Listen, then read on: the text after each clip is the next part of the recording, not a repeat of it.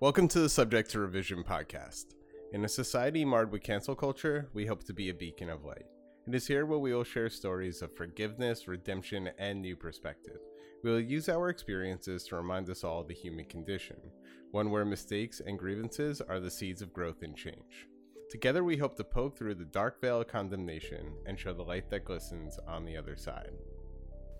Very exciting episode today. We are joined by Tyler Lichtenstein. Tyler is a fellow podcaster. He is the host of Your Corner Store, which was my first experience with being a guest on a podcast and really helped inspire Subject to Revision. It was an absolutely terrific conversation to hear his perspective, not only on podcasting, but on what it's like to live in another country and then come back to the United States. His thoughts on yoga and meditation, balancing the mind, positive and negative energies. And we just had an overall really phenomenal time. And I'm very appreciative that he was able to be here with us today. I really hope you all enjoy this episode.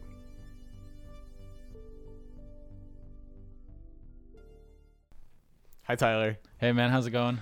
I'm good. Thank you for joining us. So, our audience doesn't know about my podcast journey in full yet, but you are a large part of it and a real inspiration. So I have always enjoyed listening to podcasts, but the thought of actually having my own podcast seemed very far-fetched. Mm-hmm. I was like, how could you even do that? You probably need equipment.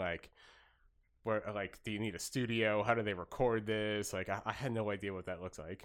And then I saw your podcast. I asked if I could be on your podcast.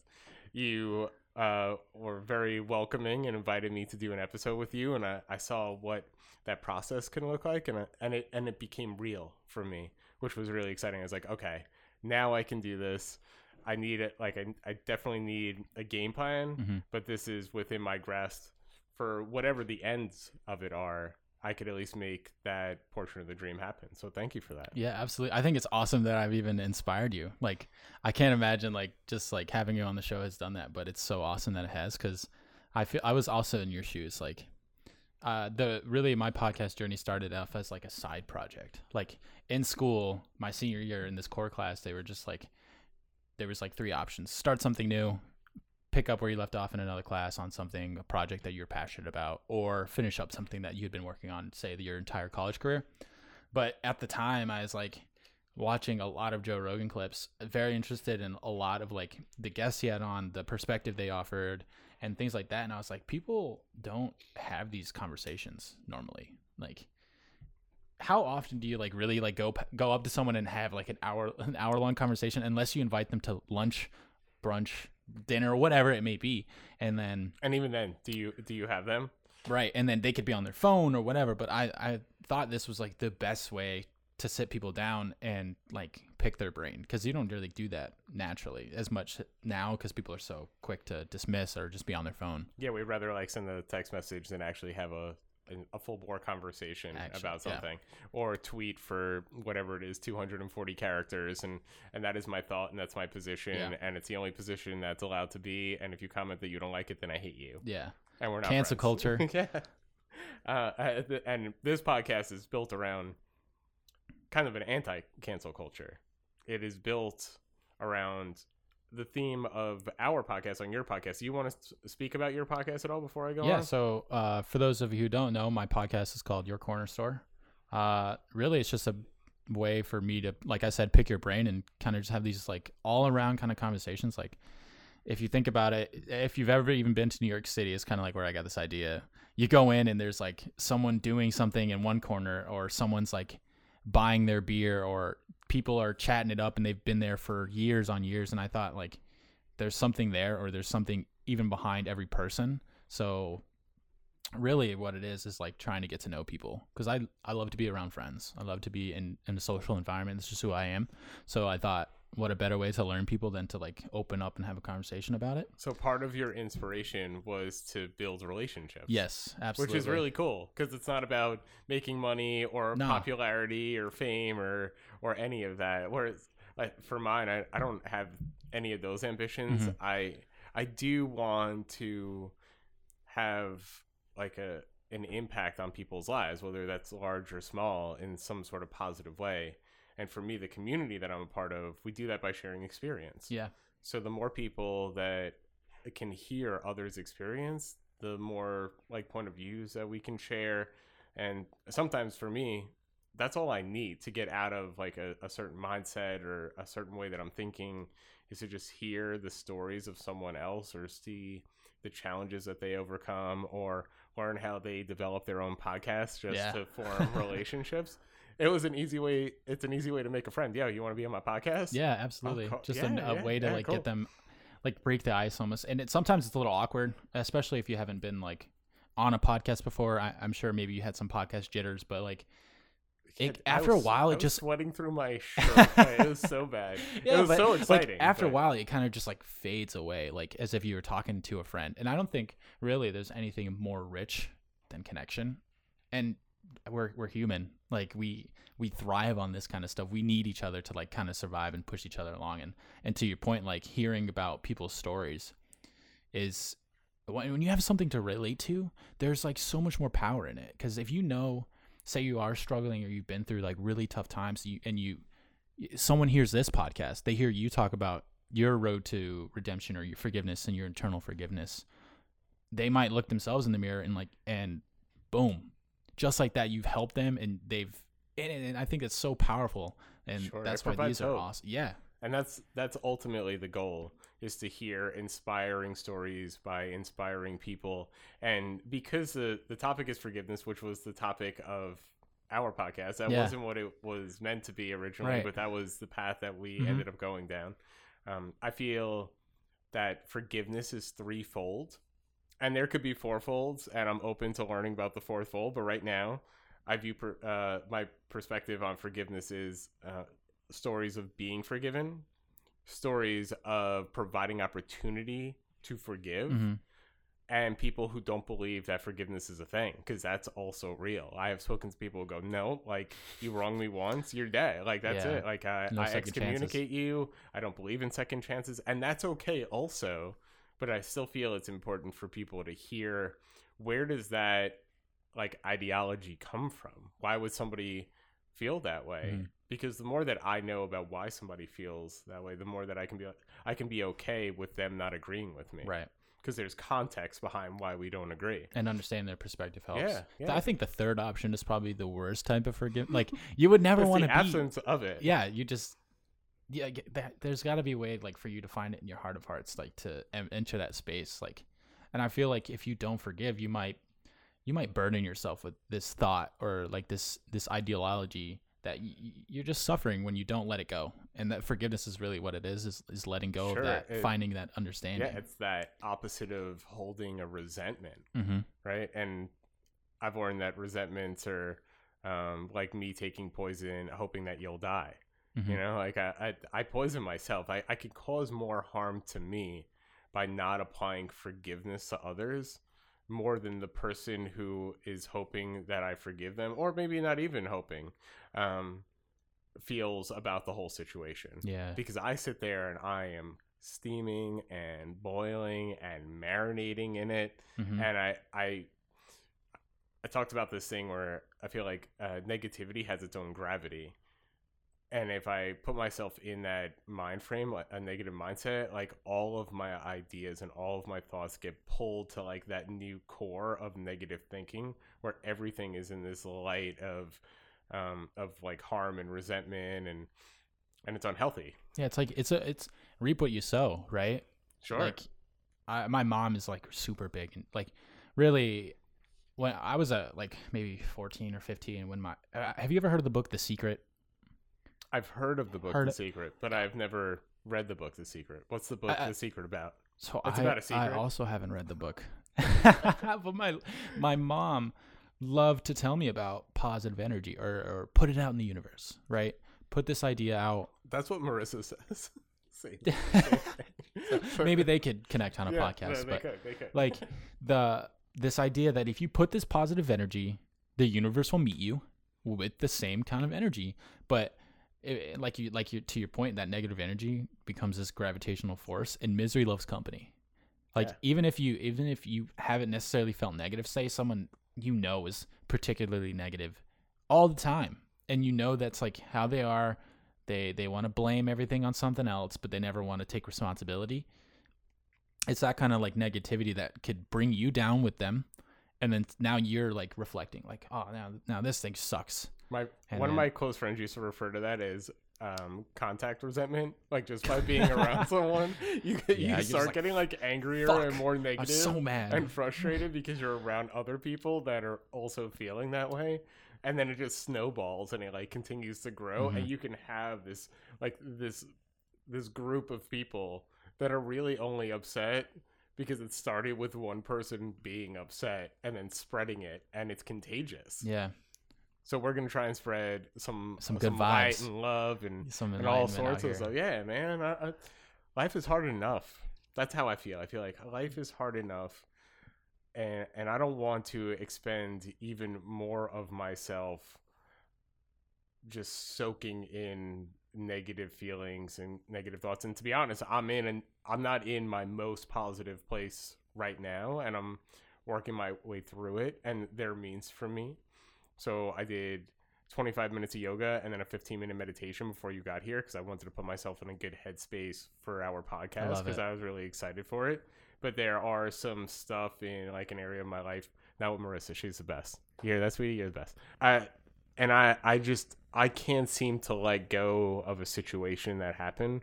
And by that, I mean, I'm still not yet willing to let go of a situation that was, for me, hurtful. I can lend some context, but it's basically about like diversity and inclusion and the community that I'm part of, which is people who are in recovery from substance abuse, weren't welcome as a group within like this network of diversity associations. And when I got the email that stated that, I was very like personally hurt because fundamentally for me, that's how I identify. Is like I'm a recovering addict. Like that is the foundational part of my life from which everything else like blossoms and grows. And to be excluded from that was hurtful. And I'm working my way through it and like what my next steps are. But I've had to digest it because I had a certain expectation that there wasn't a reason why it wouldn't be considered, why it wouldn't be it's included. It's almost shocking.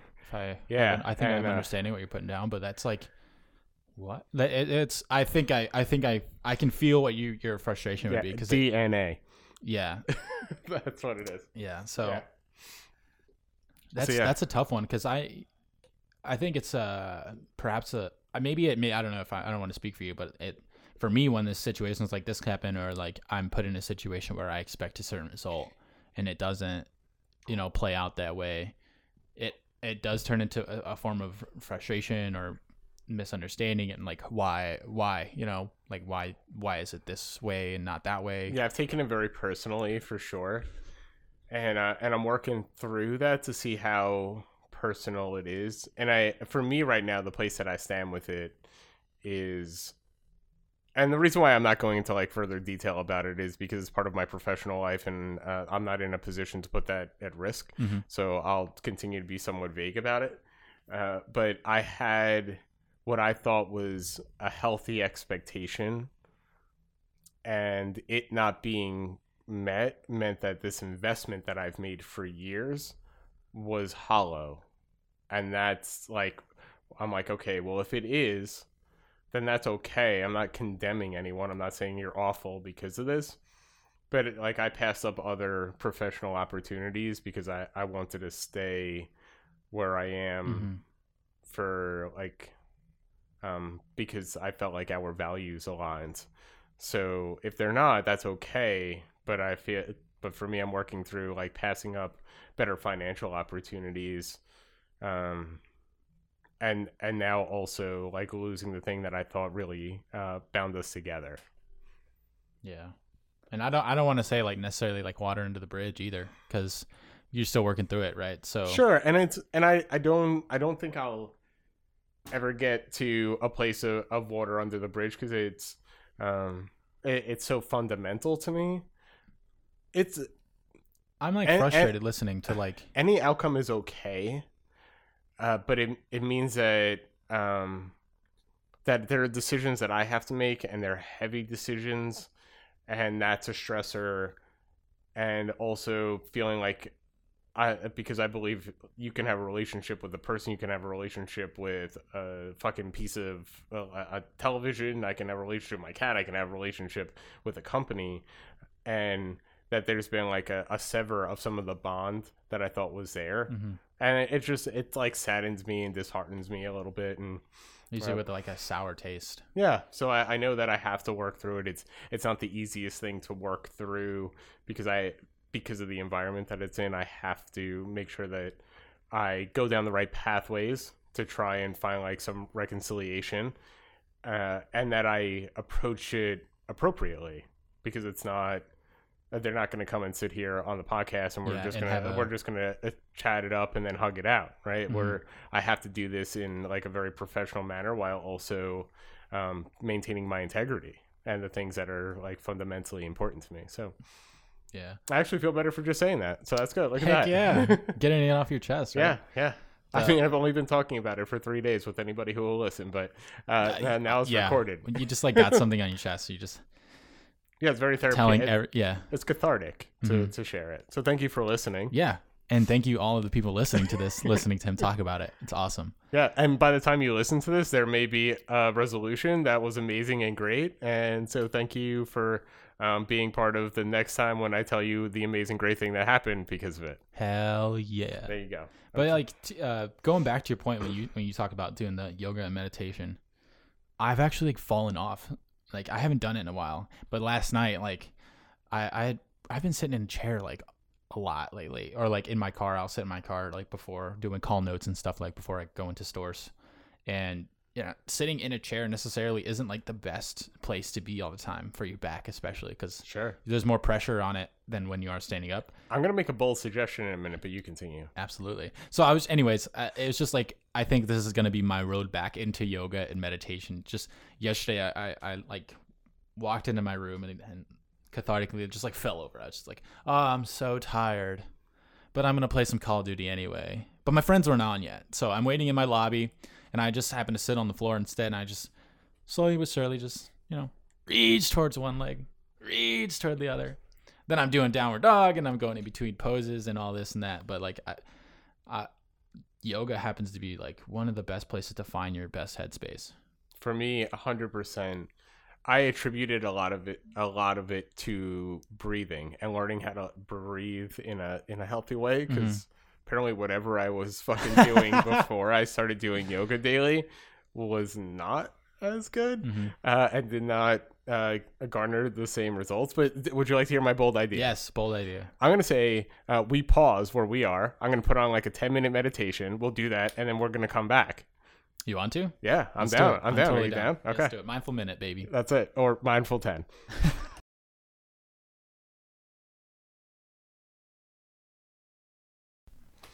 And we're back. How is that for you? We just did a 10-minute meditation. To be honest, I was going to offer it to you before we even started. I thought that it may be a good thing to do with guests beforehand, but I'm glad that we took some time to do it in the middle. Yeah, I mean, I think the topic came up, so it's very well suited for like a little pause. I think, and that's awesome. Both a metaphor for the meditation and for what we did, like taking a minute. We did. We took a minute together, and it was nice. I feel better. I do too. Like, and this is like for those like if you've never tried meditating, it's kind of a weird concept because you were like, what? Do I just sit and breathe? Well, yeah, but there's just a little bit more to it. Just like, just follow. I mean, follow the instructions. Mm-hmm. They provide you instructions. You just do what they say. And we could get into. And I feel like we're already discussing it, like positive, negative energies, the fact that you can get pulled in to either of those. For me, meditation is like a very calming energy. It grounds me, puts me back at default for the day. Yeah. So I'm not too ramped up or too, like, I don't know, emotionally exhausted. Yeah. I feel kind of like that reset button is super important. Yeah. And you did yoga with Adrian, right? Oh yeah, still doing it. I'm on my third 30-day challenge. Oh my gosh, you're Yeah. still going with this strong. Yep. Yeah. I'm at 124 days without missing a day. Damn. That's a hell of a streak. It is. And I'm sure your life is better for it too. Hell yeah. Yeah, I'm old. It's good to stretch, man. That's what I would say. I feel stronger. I would probably look better if I also didn't eat a fuck ton of shitty food almost always. Yeah, I'm Like right there with today you. when this is over, I'll probably like go get pizza or something. I'm thinking about food right now too. And or maybe even like perhaps a dinner. frozen pizza, and I'll just make it here because Marissa went to that after party, and I'm not gonna rush her home. So I have to remember to get her clothes though. That's the thing. Yeah. No separating. We don't have to worry about that. Yeah, but no, it you just can has to go just- back in the dryer. Just plop it in.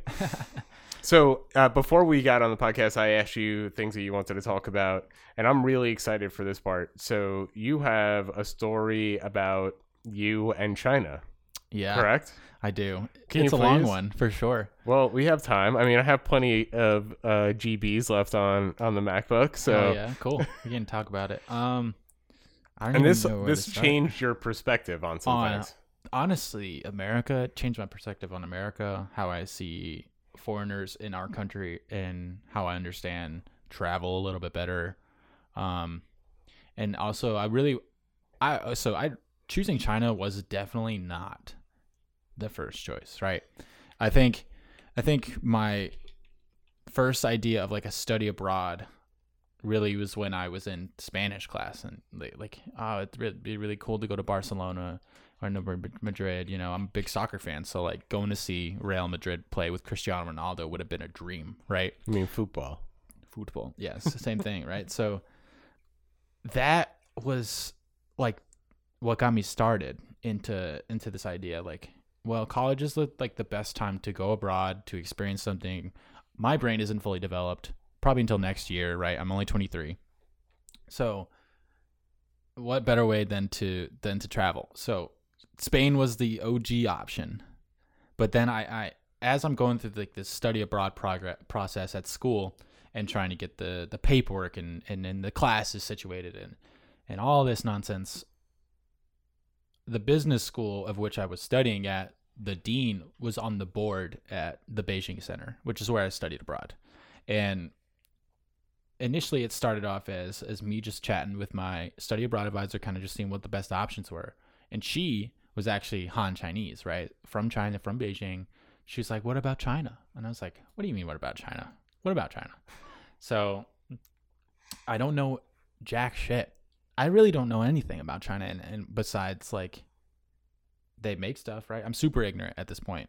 And I'm super ignorant now, so I hope to be less ignorant yeah, when you're done. Because right now I know COVID-19 was in China. yeah. I know that most of my things say made in China, and that's basically all I know about China. And they got some weird kind of government thing going on where Yeah. it's like fake free, but not free. Yeah, where a lot of the direction is basically from one person. But it's weird how they do government, because like when everybody in China is Chinese for the most part, unless you go a little bit west, Not you you. got your right and your expats and so on. I'll get to that anyway. Talking to her and stuff, and then the business school dean was like, "Yeah, we'll fly you out there. We'll pay for the ticket." I was like, "All right, that's it. I'm gonna go to China." But let me add a couple layers for myself, right? I'm in business school. It'd be incredibly Where important. did you go to school? Lemoyne College in Syracuse. Graduated 2019, so not too long ago, but it Graduated in 2006. feels like forever ago, right? Even yeah, I feel so old. Even though I just said I was 23. You were like 5 when I graduated from college. I was like 5. But yeah, they offered to pay for the flight there, and at the time my financial situation was a little rough considering my parents got freshly divorced and I'm going to school, I'm working at school. So that was like my ticket there, right? My ticket there was paid for. So what better way than to take on this option? And really, I had never left America. I've been around the country. I mean, I moved. My dad was in the military. I was born in California, North Carolina, where Lejeune is, and then up to Syracuse when he retired. So I've been like somewhat on the West Coast, East Coast, and then the Northeast, right? So all over the place.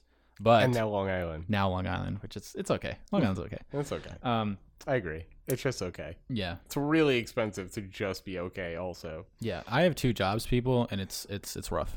Yeah. I mean, like, this shit should be paved in gold considering what it costs to live here. Yeah. It is not. It is not. No. And there's assholes pretty much everywhere. Yeah. Apparently I don't know. If you live on the East Coast and you live in an area where there is money, you feel as though you have permission to be a dick. But I digress. That is There's very a certain interesting take. measure of entitlement that comes I with honestly our- believe that almost our culture. wholeheartedly without knowing the facts. We also work retail, so Yeah, we know a lot of assholes. we Um, we meet a interact lot of with them, too. Way too Um, many. yeah, so I've been all over the place, but really, I wanted to leave the country, and thus the study abroad thought bubble popped in my brain. Started off with Spain, but what the fuck, man? Everyone goes to Europe. Everyone fucking goes there. Everyone goes to Italy and the Leaning Tower of Pisa and the fucking Eiffel Tower. That shit is all great and all, but what are you doing when you're going there to not? I don't think you're really going to learn about anything.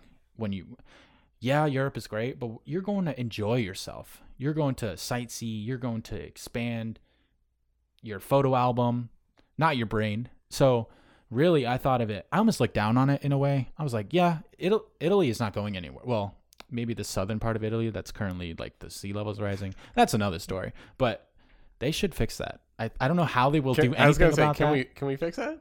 I don't know. It'd be cool if they could. But it's not going anywhere, you know.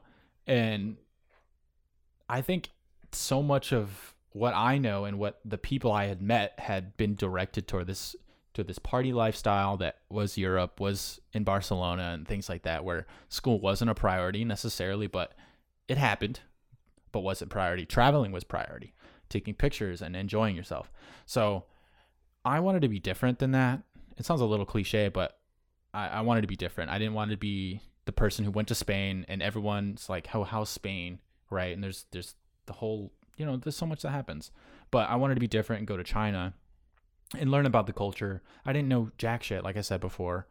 I didn't know any Chinese. I didn't even bother studying before I went there. Do you speak Chinese now? I can speak a little bit, but it's very broken. And I actually had a conversation with a customer the other day where I was trying to practice Do you say again. like, "Hi, how are you"? Yeah, I can, but like, ni hao ma is like, how ma is like good ? But Okay. you don't really say that. You just say ni hao, like hello. Some other things like if someone says thank you, you can say or like 谢谢 is thank you. Probably sounds really weird on this audio, but That's okay. We're learning. so In case you didn't know, today is when we learn Chinese. Now, is this like Mandarin? yeah, Mandarin is mainland Chinese, Okay. and then you got Cantonese, which is in Hong Kong. Okay. Fun fact, I'll give you a little fun fact about China. Cantonese was so close to being the national language of China, but the people who spoke Cantonese lost like in a battle, like in like a Chinese Civil War type deal. Clearly the details are fading. And thus the Mandarin alphabet took over China. Obviously, there's a ton of there's hundreds of different dialects in China, very similar to India. India has tons of languages, but Mandarin is the mainland, you know, and it's simplified now. Got it. There's simplified Chinese, and then there's traditional Chinese, which happens to be Cantonese. It's more traditional like characters. Okay, so I'm gonna try and bring us back. Yeah. Sorry, You I got did you digress got there. a plane ticket paid for. Yeah. You're saying fuck all you scrubs going to Europe. I'm going to China. Mhm. How long are you going for? So initially, and this is where it gets kind of cool. I was gonna go for a semester, and then come back. Like 3 months. I think August to December. Oh, okay. So yeah, long time. Middle August, like August 13th was my flyout day, and I flew back December 19th. Okay, so like 3 or 4 months. Yeah, so Okay. a good chunk of time. And so I went, I landed. I'm looking at everything. I'm like, what the fuck does this say, man? Obviously, the program I was a part of was amazing, of the Beijing Center. How many people from your school were also part It was of me and one other person. Me and this girl Maria Shalise. Was she nice? Yeah, she was really nice. Okay. we hung out like here and there just because we were like school compatriots, but it wasn't like an actual friendship. It was like an acquaintance, right? But I met a bunch of people even from when you were in China. Did you guys grow your friendship? Not really. I mean, So I had met other people that I found that fit my lifestyle a little bit more. okay. So I met some individuals from Gonzaga, which are really cool. University of Seattle. So you met other Americans. Yeah. So Okay. my program, the Beijing Center, was an American program that partnered with Loyola Chicago, which Okay. is like the main attraction for this program. And then so it's like a 25 student cohort, and then I met a bunch of people there. And like I said, Seattle, like people are coming from all over just to like go to this program. So I ended up becoming friends with these guys from Gonzaga, got really close to them, and we go out to clubs and we'd have really big group events. And like it was so quick to form a bond with someone who was an American outside of like had I met this person in the mall off just a random interaction, it's highly unlikely that we become friends, right? But now throw us in this situation where we're in a different country. So I got to become really close with these guys, and Yeah, it was you really guys cool. had this huge bond. Yeah, just like that, right? Yeah, Just Americans being in China because together. you were the Americans in China, Mhm. right? Here's your community. You pop off a plane. Mhm. All of a sudden, nothing looks like you've ever seen it before. But at least you have this small like coalition Yeah, of people that you can like that speak English. yeah. So Um, what was super cool about the program gave you an opportunity to live with a Chinese resident, like a Chinese national, which who could speak English and get you around and help you out. And I actually, happy birthday, Wilson. I don't know if you'll ever hear this. Today's his birthday, my roommate. Wilson, happy birthday! how do we send them this? Do you still Maybe talk to him? I'll send him that. I'll send him a birthday message, and I'll send him this podcast. Absolutely, as But- his gift. Yeah. This podcast is a gift. Shout out Wilson, There huge you go. Derrick Rose fan. Shout out Derrick Rose. But yeah, we met. I met him, and he was really wonderful. He's from Xi'an, China, and he lived in Beijing for school, where I went to school called University of International Business and Economics. Let me see if I don't even know if I can say it in Chinese anymore, but yeah, I can't remember. I'm like trying to That's think of fine. it, but he knew English, and they had an orientation, and we kind of got to know the area. Boom, 3 days orientation. Now we're sent on the Silk Road. So you know what the Silk Road is, right? I have no idea what the Silk Road is. So the Silk Road happens to be a trade route from Beijing, China, to all the way pretty much to Europe, and it was built or pretty much trekked a long time ago. And now there's pretty much just trains that run through from city to city that really create the new Silk Road. And actually, China is doing a lot right now to emphasize this fact, to recreate their infrastructure. That's why you see them spending a lot of money in Africa, building railroad systems and things like that, so they can get resources to rebuild their infrastructure. Gotcha. So that's also like that's this side note. Like that's why I wanted to learn about China. This massive business opportunity that's laying pretty dormant for Americans. People don't, and you kind of look at it like made in China, But thrust us onto this Silk Road trip. We stop in city after city after city, and you just see. I can't remember the names of the cities right now off the top of my head, but going through each city, we got like tour guides and things like that, and you just see so many different ways of life that I had never expected to. And Do you have some examples? yeah, so Kashgar is one that I reference a lot because it's like one of the farther most western cities in China, and they have like this massive statue of Mao like in the town square, right? And however, and this is when I was talking about like not everyone in China is Chinese. These people are Uyghurs.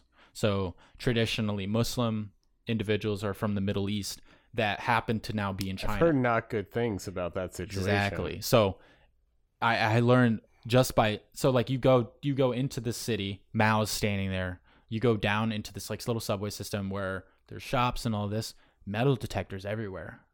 And now most of the people are Uyghur, right? Not many Chinese people, but those who are Chinese are the police. Gotcha. So little parallel to Americans, whites and cops and things like that.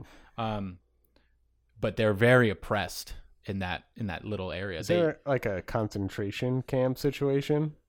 I'm pretty sure they don't even call it that because they don't want. No, it's like a I don't even want to. I'm not going to pretend There's I know genocide the name. happening basically right now as we speak. And that's with the Uyghurs and the Chinese government. And the Chinese government. Because they want the land and they're not Chinese descendants, right? They're Uyghurs. They're Muslim. They're not Han Chinese. But that's just like one really big city that happens to have this overlooking problem that I hadn't even known, right? And you go like in any city in America, we know like what we're gonna kind of get. Like you can understand, maybe not entirely, but you can. For the most part, if you go to like a major city, major city like Los Angeles or New York City, you understand like what you're gonna get. Yeah, I mean, I'm sure you could go to like some weird small town in like middle America, and it may be a little obtuse. Mm-hmm.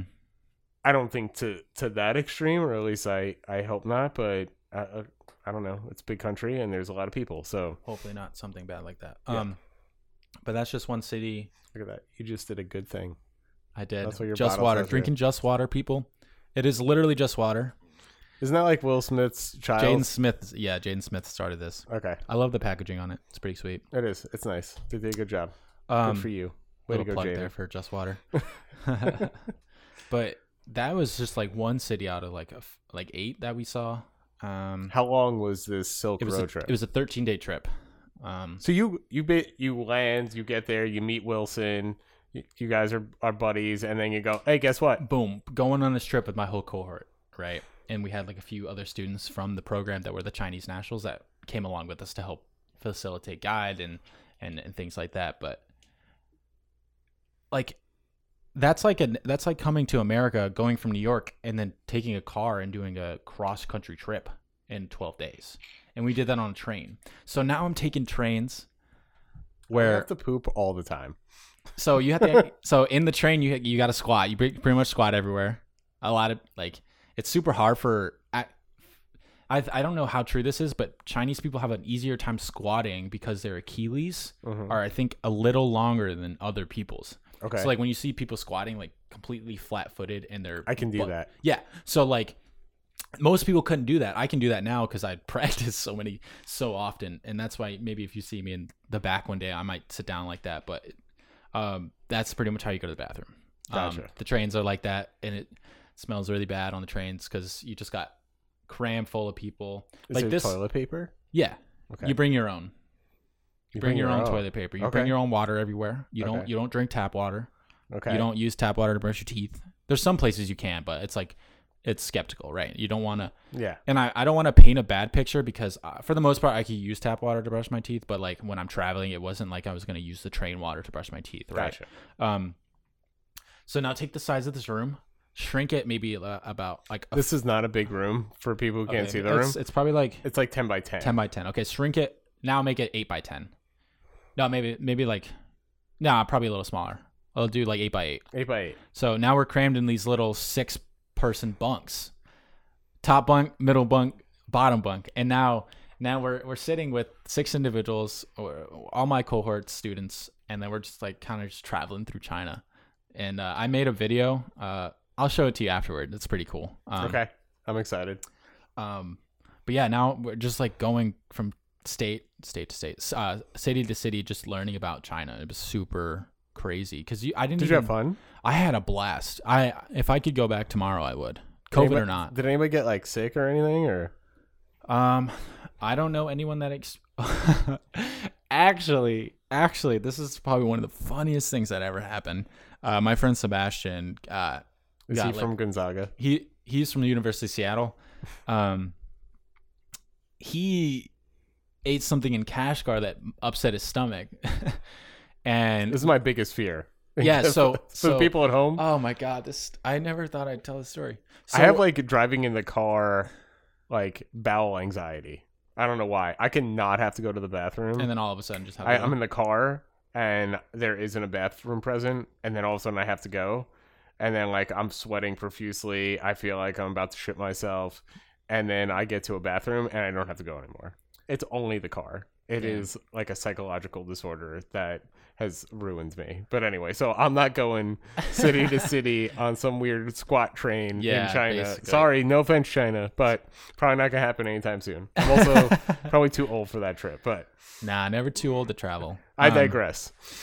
So this is actually in Kashgar. We're in our hotel, and last few nights of the trip, and then we take a train. We take a plane back to Beijing. Pretty much in every city, we got drunk, right? And there's this liquor's called baijiu or white alcohol. Sounds racist. Baijiu is how you say it in like if it's in the Chinese.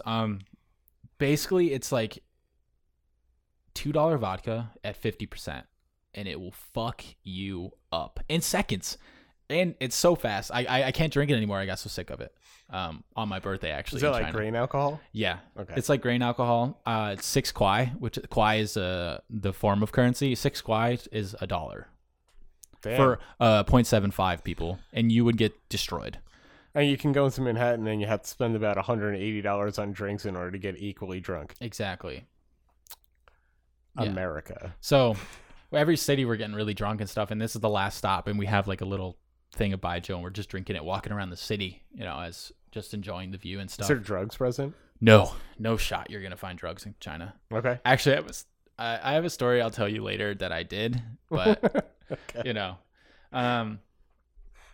So we're just walking around, and then all of a sudden he's like, "Oh my god, I gotta go to the bathroom," and there was no bathroom in sight. And he's like, "Dude, I really, really gotta go." And we ended up walking by this. I don't want to say it was like a police station, but it seemed like one. But there was like police guarding and stuff.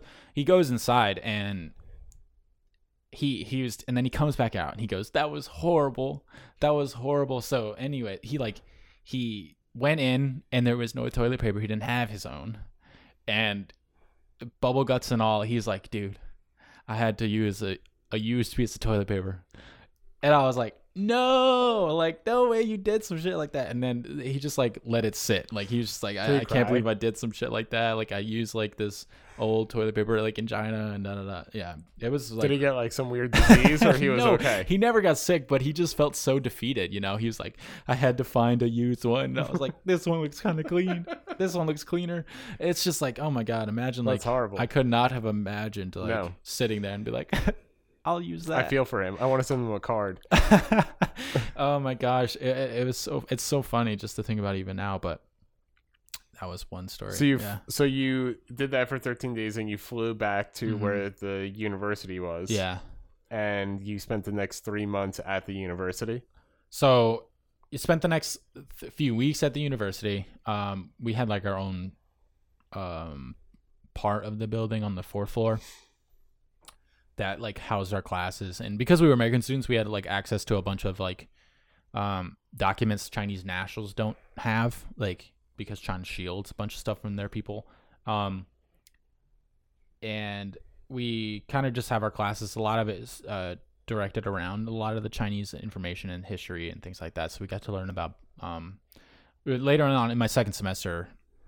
I learned a lot about Chinese philosophy. So there's a second semester. Yes, there was a second semester. So you stayed in China. You stayed in China an additional 4 months. Yeah. So did you come home and then go back? I did. Okay. And I'll get to that. But yeah, we spent the next few weeks like in the cohort. Obviously now we're learning the city a bit better. We're going around the city, the Forbidden City, the Great Wall. Like we're doing other trips on weekends. Like there's other opportunities for you to go out and see and enjoy the sights and stuff. The program helped with that. And October rolls around. So actually right about this time now is the what is it? The Moon Festival in China. So there's a bunch of moon cakes and things like that. It's just, I forget what it symbolizes now. I'm like blanking on so much. No, that's okay. But it's like you share these with friends and you give them to people, and it's just like a gesture of goodwill, having mooncakes. And then during that time was basically like our fall break kind of deal. And we went to Zhongjiajie, which is where they filmed Avatar. Very cool. So now I take a 24-hour train. Yeah, you sleep on it and everything. And we take a train from Beijing to Zhongjiajie, and then we spend like about a week there, just hiking the mountains, and I can show you pictures and stuff like that. Let me ask you a question. Yeah. Tell me about how your perspective changed for the better experiencing what you experienced. You go to China, you were probably what, like 20 years old? Yeah. Okay. You're there with a bunch of other people from America, but nobody that you know before the trip. Yeah. And then you spend 8 months there. Like, what part of you is different from experiencing that? So when I look at like how Chinese people like view their world, it's a lot.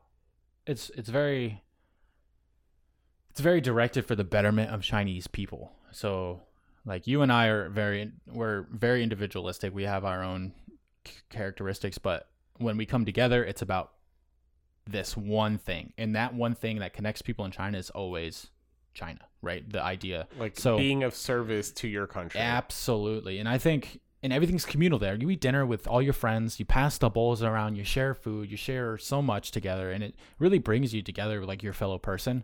And I think, Are the people happy? yeah, people are very happy. And there's also this theory that the Chinese people are sleeping, like a sleeping giant, like could completely blow up at any point with the political system. But Okay. knowing that, like, I came back to America and I could just see differences from people. Really, I could tell that like you're acting for your own purpose. You're not acting for this specific goal in mind. You're acting because you're a selfish person or for whatever reason. So you found it attractive that they were of service to like their greater community. Yeah. Okay. And I think I get that sense from my father. He was a Marine, so like Sure. he was always serving, right? He was in the USPS, like, or USPS, the postal service. Like he did that before he passed. So like he was always trying to find a way to serve people and be communal. And I think there's a lack of that in America, and I could see that almost quickly, like when I arrived. Well, right now I feel like we're very divisive. Exactly. So, I'll just speak for myself because that's all I have. I feel like there are, like, I'm part of like the recovery community, and that is, like, we were of service to each other. Mm-hmm. And the hope is that what you learn by being of service within a community is that you take that and you become of service to all the people that you interact with and like whose lives you can touch on a regular basis. We're not divisive. That's not who we are. We can agree to disagree. I don't know how much that exists in like the current climate, and it would be fun probably another time for us to talk about just how much has changed in like the 3 months since I was on your podcast. Yeah. Because that is Wow. when a lot had just started. I believe like the George Floyd protests had just begun when I was on your podcast. And here we are like 3 or 4 months later. Still going. Yeah. These protests. Because like incidents continue to happen. We have this huge election coming up in a few weeks. And people really believe like if you're not with them, you're against them. And it's almost like there has been a line in the sand drawn. Yeah. And there's no way to like have allies on both sides of that line, which to me is like, it just saddens me. I have people in my life who like I love and care about and who have helped me so much that straddle that line. And there have been points over the last few months where I have felt as though I've been asked to not communicate with some people because of what some of their like political or social views are. And then and that is from both extremes. Yeah. And to be like somewhere in the middle, it's almost a tough position. Yeah, it feels like it feels like an impossible position. I have to be very careful of what I say and to who, because I don't necessarily. I'm less concerned with like people not fucking liking me, but it matters to me if someone is offended by what I say. Yeah. So I want to be careful because I'm not in the business of knowingly hurting people. Yeah. if I know that it can be avoided. There's some things I don't have to say to some people because I know it will cause harm. And they can be on either side of that very thin line that we were talking about. And I think that's a lot of what I saw really is when I came back is how split people can be, or like who associates with who, and really where political beliefs lie. It's like we have this common goal in mind? Do we like we all want to prosper in this country. We all want to live our dreams, right? That's the idea of the American dream, the life, the whatever. Sure. Yeah. It's life, liberty, and the pursuit of happiness. Yeah, exactly. Right? So, but you almost had to be asleep to fucking believe it, right? The dream that is the American dream. Yeah. I'm doing air quotes, people. And that's it kind of like tarnished America in my eyes, because when I was in China, I still have Twitter, right? I was still able to access like social media through VPN. I wasn't on it a lot, but when other countries report on America, it makes you feel bad because you represent this country and you're not even there. And now all of these people back home are generating this perception of Americans. Now, when you like, even in Germany and in all these other countries, and I've seen posts like on Facebook posts, like saying like, and this is COVID related, like, how the fuck are we not getting this together?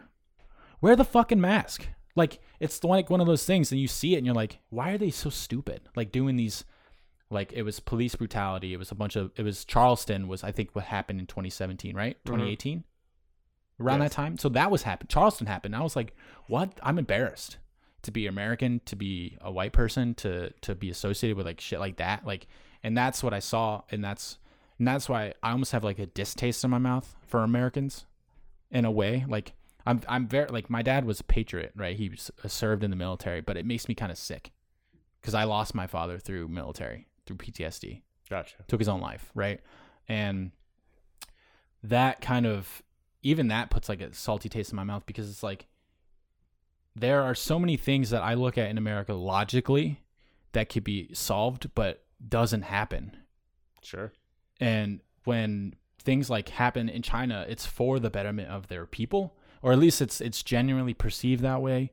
And I don't necessarily feel that perception when even when Biden talks on national television, he can barely hold a sentence, and I don't think he really gives a fuck if I vote for him or not. You know what I'm saying? No, sure. I mean, it's like this total split from where I am and from where power lies in America that pisses me off. I think that is such a key point, and that is the difference of the goals and motivations of people in power versus the people who don't have work power. For me, not for yourself. Well, yeah, they're supposed to be like of service to their constituents. Yep. That would be their job, but that's not what it is. Nobody's fooled by the fact that that's not what it is. And so it looks like if your parents were like divorced and they were like arguing over you and they never let the other one be right, that's what like our political parties look like. Damn. Wow. Like like there's supposed to be a marriage, and instead they're like bickering. Yeah, that's it. And it doesn't. And like, do you want to know who gets harmed? Like, the kids get harmed, right? Holy fuck, people! You hear this? You hear this fucking metaphor for Americans? We're the kids that get the shit end of the stick. We do, because like with talk amongst like all sorts of things, the greatest privilege to have in America is money. Like, and if you don't have that, it really doesn't matter what you are. You can be you can identify as any gender, any race, any religion. But if you don't have that, if that is the piece that is missing from your life, you get fucked on the regular. That's it. That doesn't mean that like there aren't things that you can overcome. That doesn't mean that it isn't worse for some than it is for others. But you are in a perpetual state of being fucked if you don't have money. Look at the COVID relief that we were $1,200 for a year. Yeah, people make more than that in a fucking week, man. Come on. And then you have billionaires profiting off this fucking relief system. Sure. How do you have five people who maintain like such a large percentage of the wealth in the country? Yeah, you made an angry fist. Yeah, just come on. And there's like almost 15 years of age difference between the two of us, and it is easy for both of us to align on the same idea. Yeah. Like, it is so blatantly obvious that is such a hardship that nobody just overcomes. Not like, okay, so I'm a white male. I understand for sure that there are a bunch of privileges that come just from that, but will probably offend some people, and that's okay. I come from a family that was lower middle class. I watched my parents lose our family home in the mortgage crisis in 2008. I watched both my parents lose their job in 2009. I know what it feels like to be homeless and live out of your car multiple times because I did it myself. So here I am, right? I'm almost 40 years old. I work, I have a retail job, even though I have a college education, because I'm still all these years later paying off that college education, which is fucking asinine, but it's also true. I've never had a job where I've made more than $65,000 a year living on Long Island, which is not a lot of money. Mm-hmm. That's just like cold hard facts. $65,000 after taxes is like before taxes. Taxes. Yeah. So after taxes, what's my take home? Not that much. Like 38,000, something like that. Yeah. After Taxation like benefits and all that shit. But there are like such immense privileges that come from like inheriting wealth, mm-hmm. from having it, from generational wealth. A lot of middle class members in America. And my family, for whatever reason, I mean, I'm not one to judge. I don't care. Like, we didn't inherit any wealth. My grandparents didn't die with wealth. Like, we have continued like this generational lack of a step up where we live paycheck to paycheck. My parents are almost 70 years old. They have a little 1-bedroom apartment now. And they both still work full-time jobs because they can't afford to live here just on Social Security. So my parents, who are almost 70 years old, have basically no retirement, lost their home 12 years ago, and lost their jobs, and then had to work like crummy jobs just to make ends meet. And now at almost 70, still can't afford to retire. That sucks. And I'm not in a position to support them. That hurts. Yeah. And then I was checking if people heard that joke. Yeah. If you heard that, she's an athlete. Like, and you don't, and pulling it back to China, I've seen a lot of services, like government services. And that's also like something that really irritates people, whether we give handouts to people, or do we help them build themselves up? And it's really like a really weird gray area, and how do Democrats do it, and how do Republicans do it, and whatever. But in China, like specifically, this is just like two examples. In the winter, everyone receives heat. Everyone. In the summer, everyone has AC. Like, these are basic things. You wouldn't even think of that as. Do they have healthcare? So even healthcare in China, I don't go to the fucking doctor for anything. They go for everything. It's completely opposite, because again, like, you're working for China. Like, everything's for this one thing, whether you know it or believe it in the moment or not. Like, when you come together, Chinese people work for each other. Everyone in America is working for a fucking profit. Or survival. Yeah. So, like... we can't... Marissa and I just had this conversation. I apologize for cutting you off. No, it's all right. But how hard it is for either of us to try and change jobs before we're married, because who wants to be in the middle of a global pandemic and lose their health? No health insurance. Right? Like, so I don't know whose fucking asinine idea it was to link your job to your health benefit. Like, you don't link my fucking car insurance to it, and I use that more for work purposes than I do my health insurance. The company that I work for has me by the balls. That's just it. Like, because I can't... And they do it on purpose. I can't afford to leave and risk not having health benefits during a pandemic. God forbid something were to happen. That's fucking bananas. and upsetting. Like, you look at Bernie. Bernie's before his time at 75. Like, he's saying things people cannot grip because it's so progressive.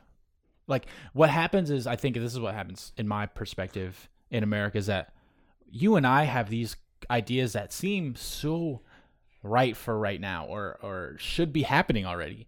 But there's people who hear that idea and they're like, why the fuck would you do that? And they completely shut it out.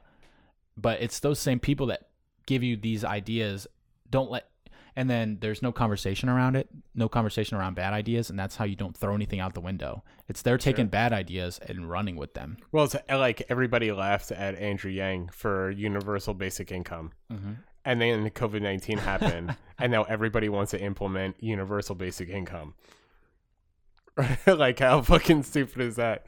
The guy got lambasted. Why does stupid shit gotta happen before you want to fucking be proactive? Well, that's what happens, right? Like, we're not proactive as a society. We're not proactive. COVID is the perfect example. Trump totally cut the pandemic relief fund thing. Like, what the fuck? He got rid of the offices, the people that did it. Like, why? And then we knew it was coming. And then we just respond. And I will just speak for myself.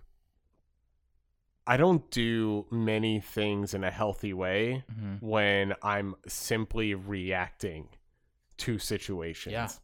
Because then I become emotional, and I don't think political leaders are devoid of emotion. I'm sure they're making emotional decisions. Also, I'm sure it's hard to not make emotional decisions when thousands of people start dying out of nowhere, and you don't know what to do because you got rid of the team that's supposed to know what the fuck to do. And so you end up in this place, right? Yeah. Like you end up in this place where I would say both of us are very lucky that we're still employed. We still have homes, jobs, but etc. I also have this thing, and maybe it's like this weird sense of entitlement, and I don't really know where it comes from. I don't feel like we should have to feel lucky to still be able to afford our lives during a global pandemic. Yeah. I don't feel like I should have to want to like bow down to the company that I work for having the willingness to keep me employed for 3 months when like the store was closed. I don't want to have to feel like I owe you one because all you did was what I would think happens everywhere. And it's in my eyes, it shouldn't have even been a decision. Right? Like that if you can afford to not furlough employees, then you wouldn't furlough employees. I don't know why I have to thank you for it. You don't thank me every time I do my job. I shouldn't thank you every time you do yours, and yours is to be responsible for my employment.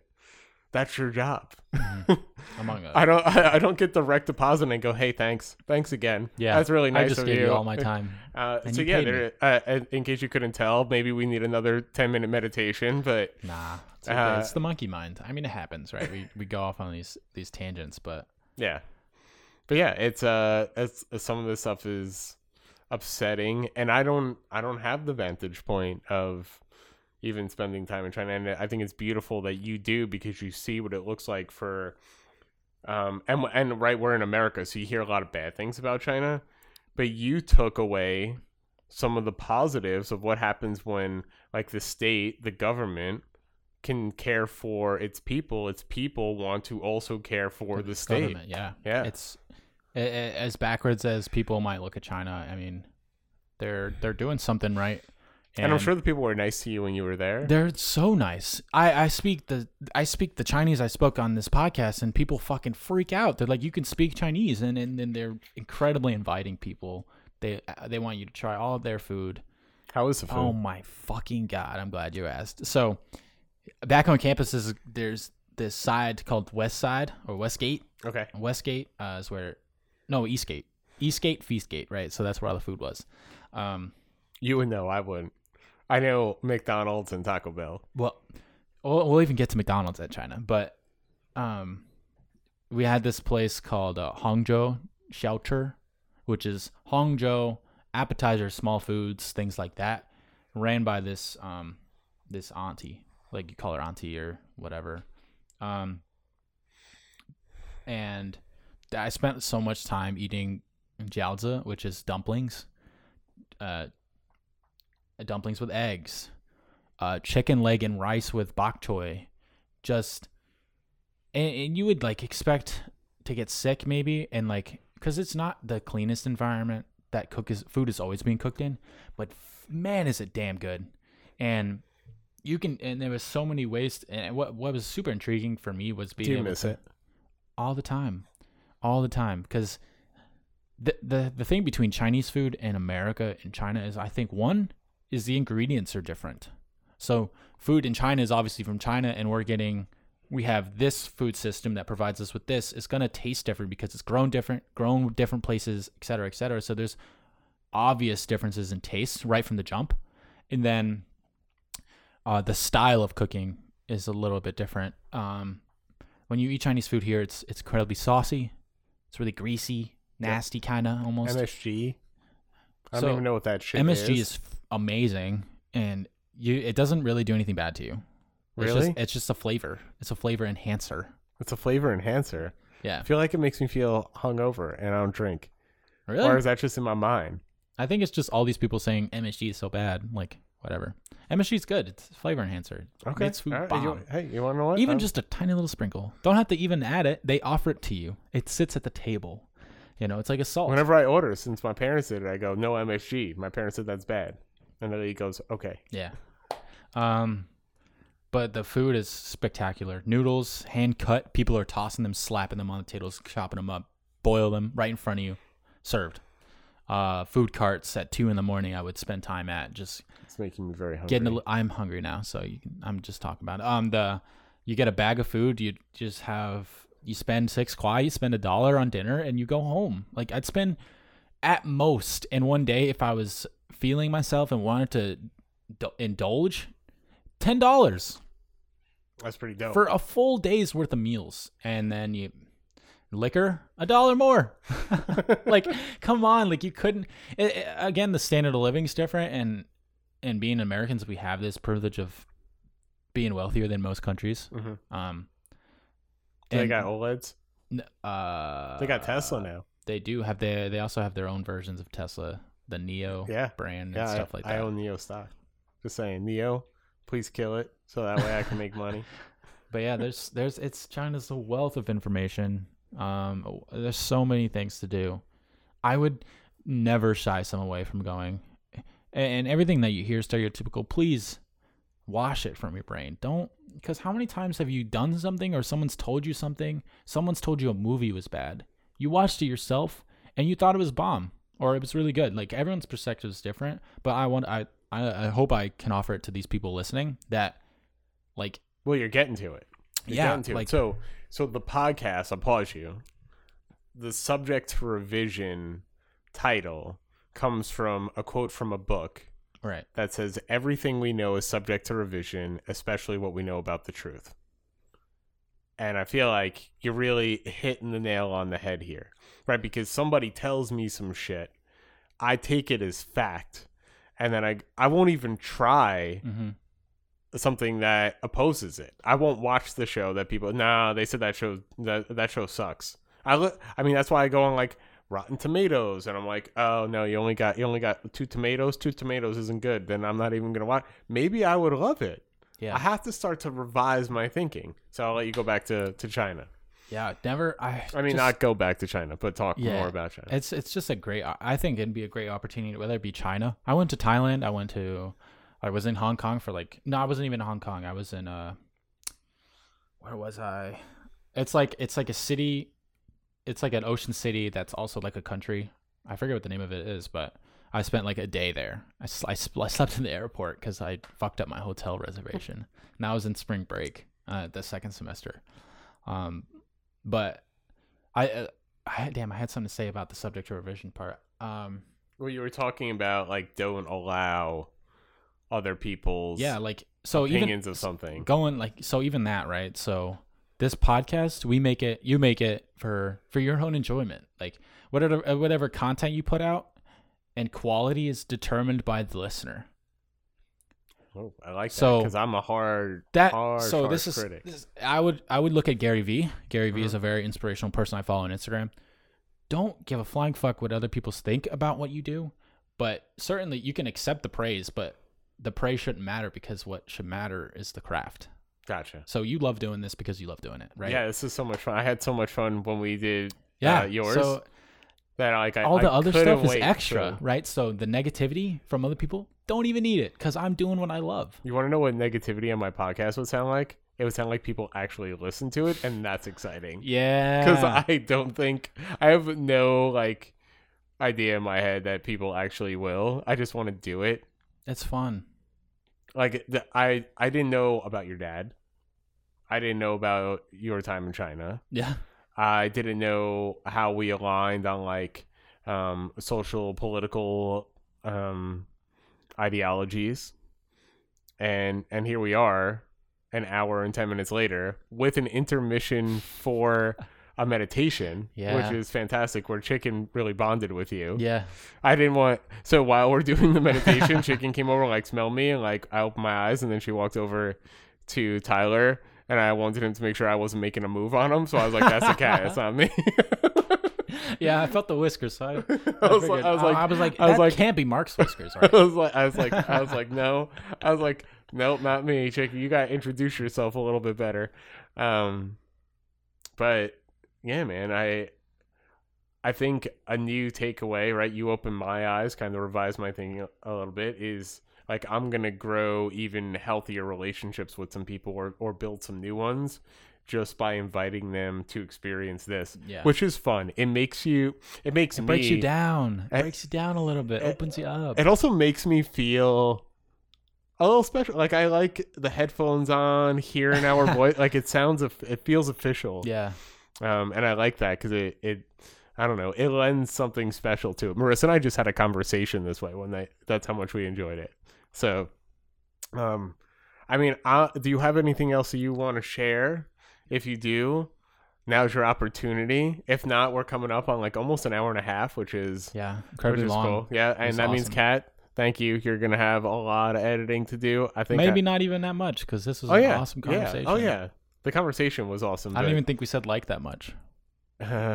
Maybe we did, maybe we didn't. Kat will know. Yeah, Kat, remember, get that little clipper tool ready for every time I say. You got the shortcuts down. Click, click, click. That's why we click, pay click. you the big bucks. For anybody else who's listening, audio, visual, extra. I don't know what to call her. She's my post-production manager, and she is fantastic and highly skilled. And if this sounds good, it has a lot more to do with her than it has to do with Tyler or myself. So hire her, give her a great job. We only want the best for the people that come and support. Yeah, shout out, Kat. Really appreciate you chopping this up for us. But any last words I got? Thank you, dude. This was so awesome. This is my first time as a guest on the show. You are my. It will not be your last time. I hope not. I hope to do this again. But the goal is one a week, so that means you'll probably be back once a month. I'm down for it. Probably be on yours more than I am on mine. But yeah, if anyone could give Mark a follow, that's the deal. Share his podcast, but be sure to drop a like on this stuff. Go over to my podcast. My podcast is called Your Corner Store. You can find it on Spotify, Apple. Really, wherever you find your podcast or enjoy them. But we have more conversations like this. I had Mark on mine show. We talked about his forgiveness path. I thought it was really great then. Offered me a lot of perspective. And now here I am again on his show, learning a lot, offering a lot. And I think you guys could love that show too. So go on, stop on by, follow me on Twitter. Do the whole corner store. The shebang. That's it. Yeah. Make it happen. We want to get all the listens. We want to try and impact some lives, make some people smile, have a little fun. Maybe somebody else, the only thing they'll get out of this is that they'll turn us off and they'll go meditate for 10 minutes. I would love nothing more than that. I think it would be fantastic. This has been so much fun. I appreciate you coming down tonight, Tyler. And for all those who are listening, thanks for spending some time with us. We appreciate it. Peace out, guys. Thank you. Peace out. Thank you for listening to this episode of the Subject to Revision podcast. We can be found on Apple Podcasts, Spotify, and numerous other platforms. We plan on releasing one episode per week. If you have any suggestions or questions about our podcast, please email us at subjecttorevision2020@gmail.com. We look forward to your continued support.